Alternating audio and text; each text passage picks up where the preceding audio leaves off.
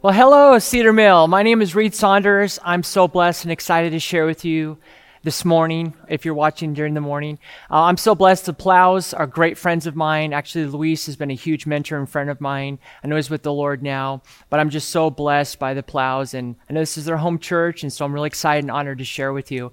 You know, I live in Salem, so not too far from here, and as I was praying about, okay, Lord, what message do you want to give me to share? And it reminded me of a story of a pastor and a little boy, his son actually, and they were gathered around the breakfast table, and the little boy said to his dad, he said, "Hey, Dad, I got a question for you." And the dad's like, "Yeah?" The little boy said, "Well, before you get up to preach, you pray every morning, at the pulpit. And before you get to the pulpit, you just start stopping and praying. What are you praying about?" And the dad thought, okay, this is a great opportunity for me to really pour into my son. And so he said, "Okay, son, well, before I preach, I pray that God will give me a great message, that people will be inspired, they'd be encouraged, they'd be blown away just to love Jesus and reach people for the Lord." And the little boy looked up at his dad, and without missing a beat, he said, "Well, Dad, how come God never answers your prayers?" So I think about that, and kids are funny, right? But like Luis and like Andrew, I'm an evangelist. I travel around the world and tell people about Jesus, and I have to use a translator all the time. And here's another story I want to share with you about my translator. So I was in the Dominican Republic, of all places, and there's a pastor who said, "Reed, I got to tell you my story about an American who was coming in to preach." And so actually the American came in to preach the gospel at their church, and they couldn't find anyone to translate. So the pastor was getting desperate. So can you imagine? He stands up in front of the church on Sunday morning and said, "Hey, here's our brother from America. We can't find anyone to translate. Can any of you translate for our brother?" It's like crickets. No one's responding. And all of a sudden, this guy raises his hand in the back. I'll do it. And so the pastor's like, "Okay, come up and translate for our American friend." So the pastor starts preaching, the guy starts translating for him, and there's a woman sitting in the front row, and she's kind of listening to this guy, and she's kind of scratching her head like, okay, he's not really translating for this guy. It's not making any sense. So finally, at the end of the message, this woman goes up to the translator and said, "Hey, you weren't saying anything that this guy was preaching. Do you even speak English?" And the guy's like, "Well, no. He gave his message, and I gave mine." There's a lot of people who pretend to be someone or something that they're not, right? I mean, just because you have a surfboard doesn't make you a surfer. And just because you wear a biker jacket doesn't make you a biker. Just because you can shoot a basketball doesn't make you Damian Lillard, right? And just because you come to church doesn't make you a Christian. Listen, going to church doesn't make you a Christian any more than me visiting Dunkin' Donuts makes me a cop, right? All right, hey, listen, I love cops. I'm just kidding. But anyway, you know what I'm saying? What makes you a follower of Christ is when you make a personal decision to say, "God, I know that I'm a sinner, but I believe your son Jesus died on the cross for my sins and rose again from the grave." And the Bible says when you make that personal decision, Jesus takes you from death to life. And what I want to share with you this morning is really the greatest love story of all time. And this is between you and God. And I've entitled this message, God's Radical Love. The Bible says in 1 John 3:1, I love this verse. It says, "How great is the love the Father has lavished on us that we should be called children of God." I had the privilege of doing an outreach festival in Zambia this past April, and we went to Victoria Falls. It's one of the 7 wonders of the world, and as I stood there, you could just see, thousands of gallons of water just pouring over the falls. And when I think about God's love being lavished, imagine you're standing underneath the falls, and the falls are hitting you, and that's like God's love that's being poured out on you. And they call the Victoria Falls one of the 7 wonders of the world. But I'll tell you what the greatest wonder of the world is John 3:16. Which says, "For God so loved the world." Now I want you to put your name in that place right there this morning. Maybe you're sitting on your couch. Maybe you're just listening somewhere in your room, somewhere online. I want you to know that God hasn't forgotten about you. The Bible says in John 3:16, "For God so loved the world," for God so loved you, "that he gave his one and only Son, that whoever believes in him should not perish, but have everlasting life." Jesus loves you. He cares about you. He wants a relationship with you. And I want to ask you a question this morning. Do you believe that God wants to work in your heart? I want to remind you that God hasn't forgotten about you. He knows your pain. He knows your struggles. And this morning he says to you, "I love you. I care about you." Jesus is the only one who can give you true love, true peace, true purpose. It was a man by the name of St. Augustine. I love this quote. He says about us, he says, "You have made us for yourself, O God, and our hearts are restless until they find their rest in you." Is your heart restless this morning? Blaise Pascal is a French mathematician, and he once said this, He said, there's a God-shaped vacuum in the heart of every person which cannot be filled by any created thing, but only by God, the Creator. It's so true. But sadly, so many people, they try to fill that hole in their heart. They try to find love by looking in all the wrong areas. Many turn to drugs or alcohol or relationships. You know, Google recently released the top 3 search topics late at night from about 12 a.m. to 4 a.m. And the top 3 most searched topics were porn, suicide, and loneliness. You see, a lot of people think, well, maybe if I'm just famous, then I'll finally have purpose or meaning in life. I don't know if you remember Marlon Brando is a famous actor, but before he died, he said this. He said, money and wealth has brought me nothing but misery. So people think, okay, maybe if I'm famous. Nope, Marlon Brando says, nope. Or how about a man by the name of Keith Urban? Maybe you know him, a famous country singer. He once said this. He said, playing massive stadiums isn't going to fill any hole in me. You're right, Keith, it's not. Or how about money? How many of you have heard of the radio personality Howard Stern? Well, recently he signed a contract for $400 million. I can't get my mind around that. And he was once interviewed. He makes like $80 million a year. And someone said, Mr. Stern, you have a beautiful wife. You're on the radio like 24 hours a day, 7 days a week. You make more money than pretty much anyone. You seem to have a perfect life. You must be happy, right? And Mr. Stern's response was tragic, but it was typical. He said, actually, no. I've never been happy a day in my life. Can you imagine? We live in such a broken world, don't we? I mean, our nation's never been more divided than it is today. We're in the face of a pandemic. And people are asking this question, is there a God and does he care about me? And maybe you're asking that question this morning. You're like, Reed, is there a God and does he care about me? Brokenness, longing for love. I was speaking at an outreach on the East Coast a couple years ago, and I've seen people cry before, but I've never seen someone so broken as this young woman. Her name was Rihanna. She's about 17 years old. She was so broken that her friends literally had to bring her up to me as she was just sobbing and weeping. And she said, Reed, I got to tell you my story. She said, my parents were addicted to drugs and alcohol, and they abused me. I've been in and out of foster homes my entire life. She said, this past year, I had 3 of my friends commit suicide. And this year alone, she said, I tried to commit suicide 3 times. And the tears were just pouring down. But then I started to see a hint of a smile on her face. And she said, but Reed, when I heard you talking about Jesus, the fact that he loved me enough to die on the cross for my sins and to rise again from the grave, she said, Reed, tonight I gave my life to Jesus. And for the first time in my life, I finally feel loved. For the first time in my life, I finally have a reason to live. My friends, just like Jesus changed Rihanna's life, today he wants to change your life. He loves you. He cares about you. He hasn't forgotten about you. And there's 3 things I want to leave with you this morning. And the first thing is this, that God's love is relational. Say relational. I know I can't hear you, but you're sitting in your living room, so say relational. Okay, relational. This is pretty amazing. Out of everything that God made, he made you and I, men and women, alone in his own image. And I've had the privilege of traveling to about 100 countries. And the number one thing people tell me when I talk about the God of the Bible is they're amazed that the God of the Bible is a personal God who wants a personal relationship with them. So God made us in his own image so that we could have the capacity to love and to be loved.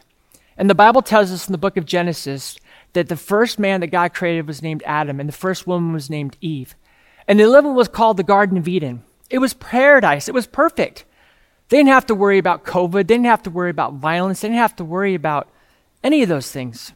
Why? Because sin had not entered the human race at that time. But you see, God didn't make us to be robots. He made us for a relationship. How many of you have kids? Okay, my wife Carmen and I have 3. Now, I don't want my kids to love me because they have to. I want them to love me because they want to or choose to, right? And love really is a choice, isn't it? And so God gave Adam and Eve a choice. He said, you can eat anything you want in this beautiful garden, but you cannot eat of this one tree, which is the tree of the knowledge of good and evil. And the Bible says that Eve took from that tree that God told her not to, and she gave some to her husband Adam, and he ate. Because the Bible says the devil came in the form of a serpent. And just like the devil does today, did the same thing back then. He causes us to doubt God. And he said to Eve, did God really tell you not to eat from that fruit? So she ate and she gave some to her husband Adam, and he ate. And at that moment in time, that's when the relationship between us and God was completely broken. And the Bible says that what separates us from God is called sin. And that word sin means to rebel against God, where basically you're saying, God, my life's not about you, it's all about me. And that word for sin literally means to miss the mark. Like if I were to put a target over here and I'd shoot, every time I'd shoot, I'd miss. Because God's target is perfection, it's holiness. And the Bible says in Romans 3:23, it says, for all have sinned and fallen short of the glory of God. And the Bible says in Isaiah 59:2, it says, your sins have separated you from your God. Your sins have hidden his face from you so that he cannot hear. And that's why so many of you watching this morning, you feel broken, you feel empty, because your sins have separated you from your God. And just like I've inherited my hair color from my parents, so too we, the whole human race, have inherited sin from Adam and Eve. It's been passed down from generation to generation to generation until we're all infected with it. And sin is a disease. It's literally worse than cancer or AIDS or even COVID. Why? Because every single one of us are infected with it. Bible says we're born as sinners, and then we choose to sin. We choose to sin, to steal. We choose to lust. We choose to lie. And that's why our sins have separated us from God. And that's why we feel broken and empty and alone. There's a man who was a famous rock star, and if I were to say his name, you'd know who I'm talking about. But he was the lead singer of one of the biggest rock bands of all time. And sadly, this man committed suicide, and when they found him, there was a note that was pinned to his shirt. And it simply said this, I am a lonely soul. I am a lonely soul. There was a recent poll that came out that 20% of Americans, that's 60 million people, 20% of Americans say they're unhappy with their lives because of loneliness. I mean, so many of us think, okay, maybe if I get that car or that boat or that promotion at work or get these grades on my test or whatever, then I'll feel loved, then I'll have purpose, then I won't be lonely anymore. But no, you're out of the relationship with the God who made you. Pastor and author Tim Keller once said this. He said, we've all got to live for something. Otherwise, we've got nothing to live for. But whatever we live for will own us. Whatever we live for will never fulfill us. And whatever we live for will never forgive us when we fail it. We become enslaved to our idols, and they ultimately destroy us. And I want to ask you, who are you living for? Or what are you living for? I was watching this film about this young woman, and in fact, she was on a huge news station, and they took this home video and kind of, put it all across social media, and it was a huge topic, where this young woman was just broken. She had been struggling with cutting, and she was just suicidal, dealing with so many problems. In this video, she held up this sign, and I'll never forget, it just breaks my heart even talking about it. But this young woman, she held up this sign, and she's talking about how she's struggling with being bullied and just with feeling lonely and like just having no hope. And she held up this sign on the camera that said this, I have nobody, I need somebody. And shortly after that video aired, this young woman committed suicide. And maybe you're watching this morning, you're saying, Reed, I have nobody, I need somebody. Well, I wanted to let you know that somebody is Jesus Christ. God's love is relational, but it's also radical. And if you're asking this question, Reed, does God really love me? Does he really care about me? If you ever question God's love for you, look to the cross of Jesus Christ. On the cross, Jesus was loving you. The Bible says in 1 Peter, actually Colossians chapter 1, verses 19 and 20, says this, for God was pleased to have all his fullness dwell in him, referring to Jesus, and through him to reconcile to himself all things, whether things on earth or things in heaven, by making peace through his blood shed on the cross. It's like when Jesus was on the cross, he took a check, and with his shed blood that he did on the cross, he writes on the check your name, and he writes paid in full. And on the third day, we all cheer. Why? Because the check cleared.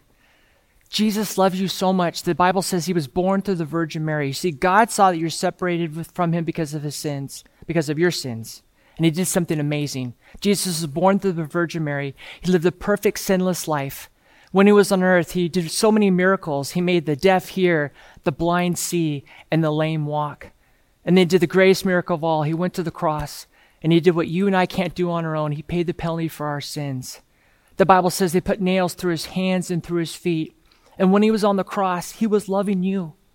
The Bible says in Romans 5:8 that God demonstrates his own love towards us in this, that while we're still sinners, Christ died for us. And the Bible says in Isaiah 53:6, it says, we like sheep, every single one of us have strayed away. Yet God laid on him, referring to Christ, God laid on him the guilt and sins of every single one of us. People always ask me, Reed, why is Jesus the only way to heaven?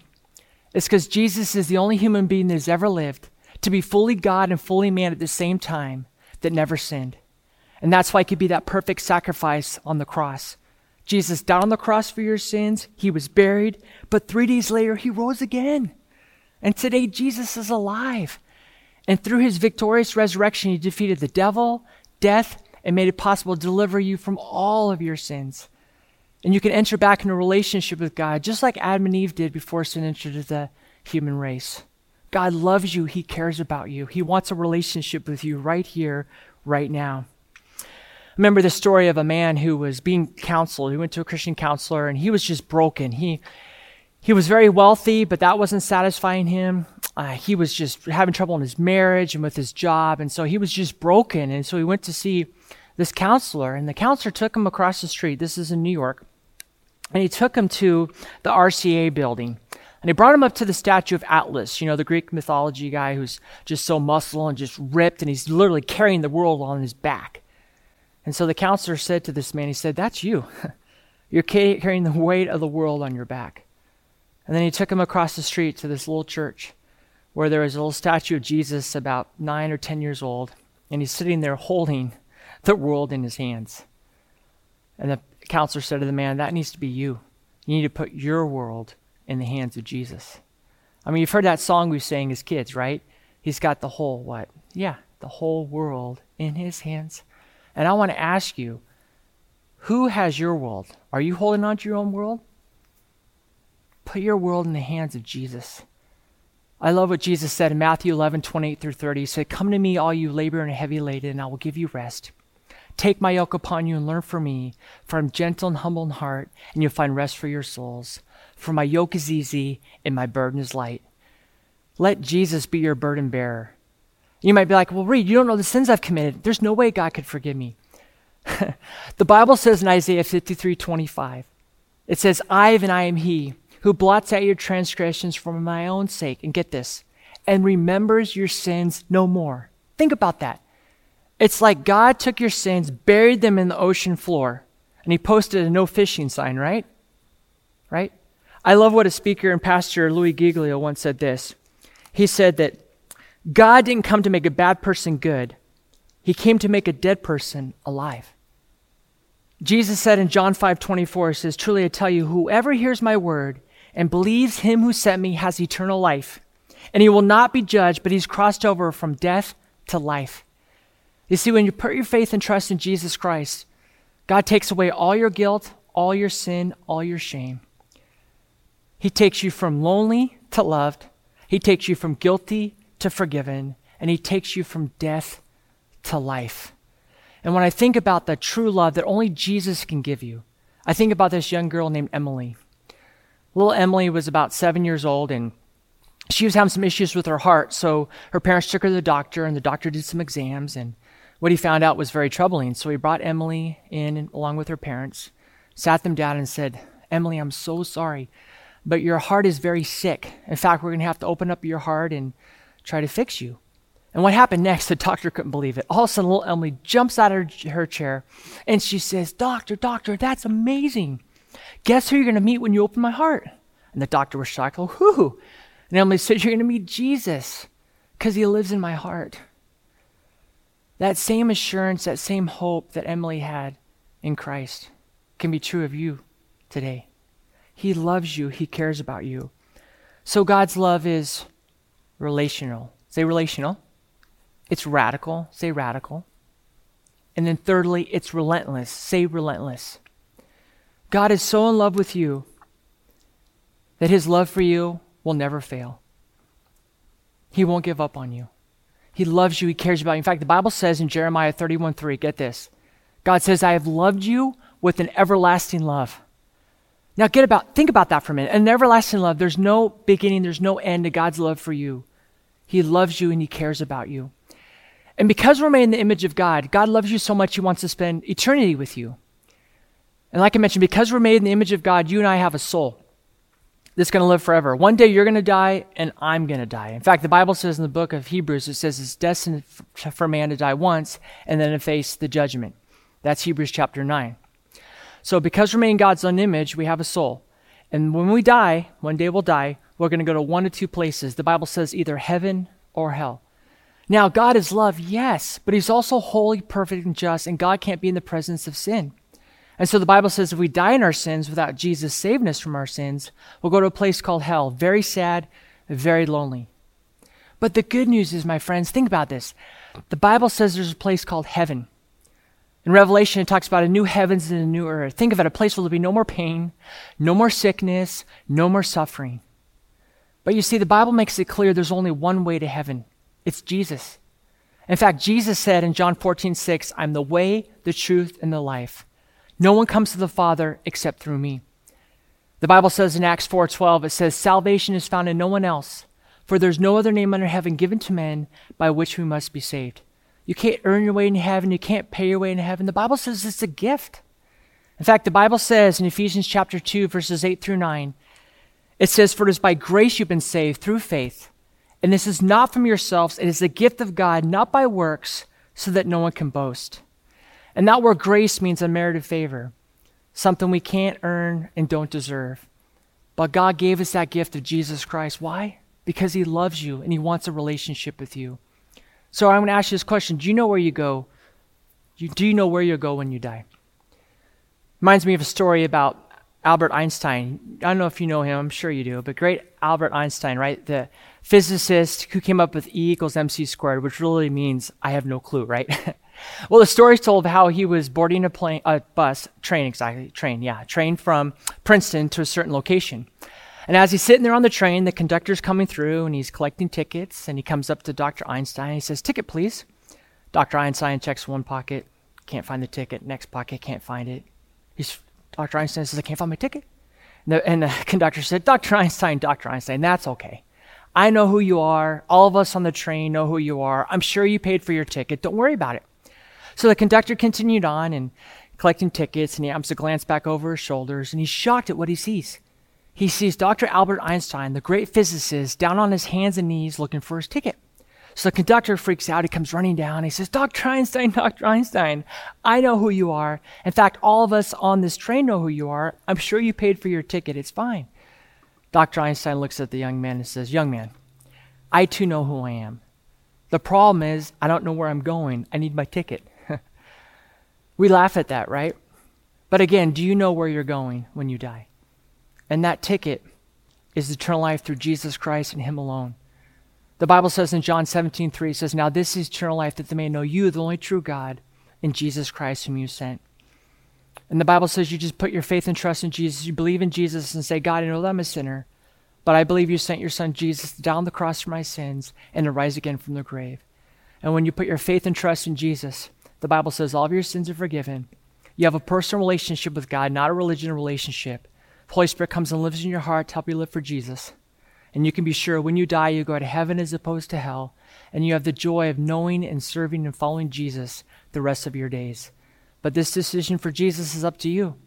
Your friends can't make it for you. Your loved ones can't make it for you because you're in your sins and you need the Savior. He loves you. He cares about you. And in just a moment, I'm going to give you an opportunity to begin a relationship with Jesus. But I want to finish with a story about a man who was about to be released from prison. And this man had committed several crimes that landed him in jail. And he'd been isolated from his wife and kids for many years. So he wrote home to his wife and kids and he said, on such and such a day, I'll be released from prison. If you want to see me, all I want you to do is just take a little gold ribbon and put it on the front doorknob of the house. And if I see that ribbon, I know that that means you will welcome me back home. But he wrote, if I don't see that ribbon, that means you don't want to see me again. And I promise you, you'll never hear from me or see me again. Wow. Well, finally the day came for the man to be released from prison. He got on a bus that was going to head towards his house. And at one of the bus stops, a bunch of university students came on. And one of them looked over and he saw this man sitting in the back and he didn't look very good. And he said, excuse me, mister, what's wrong? You don't look very good. Are you sick? And the man popped up out of his chair and he said, no, you don't understand, he said. He said, today's the day. Today's the day I may never see my family or friends again. Because I'm about to go by my house, and if there's not a gold ribbon on the front door, that means that my wife and children never want to see me again. Today's the day, he said. And with that, he kind of slumped back down in his chair. The students were like, this is crazy. In fact, everyone on the bus was like, what's going on? What's going to happen? So as the man started to sit there, look out the window, everyone on the bus was standing looking out the window. And as the bus started to make its way around where the man lived, you could see as the bus approached the house, there are gold ribbons on the front door. There are gold ribbons on the roof. There are gold ribbons in the front yard and on the trees. In fact, the whole house was covered in gold ribbons. And when the man got off the bus, his wife and children ran up and they embraced him and they said, welcome home. Welcome home. And so too, right now, the gold ribbons are up in heaven. And God wants to welcome you into his family. He wants to embrace you with his nail-pierced hands and say that I love you, I care about you, I died for you, I rose again. Be a part of my family. And right now you have the opportunity to begin a relationship with Jesus. And I'm going to lead you in a prayer that I would pray if I was receiving Jesus. Now, there's prayers not what saves you, it's your faith in Jesus that does. Believing in faith, which means to trust that Jesus did die on the cross for your sins, that he rose again from the grave, and you ask him to forgive you of your sins, and he can give you a new life. In fact, the Bible says in 2 Corinthians 5:17, if anyone is in Christ, he is a new creation. The old life is gone, the new life has come.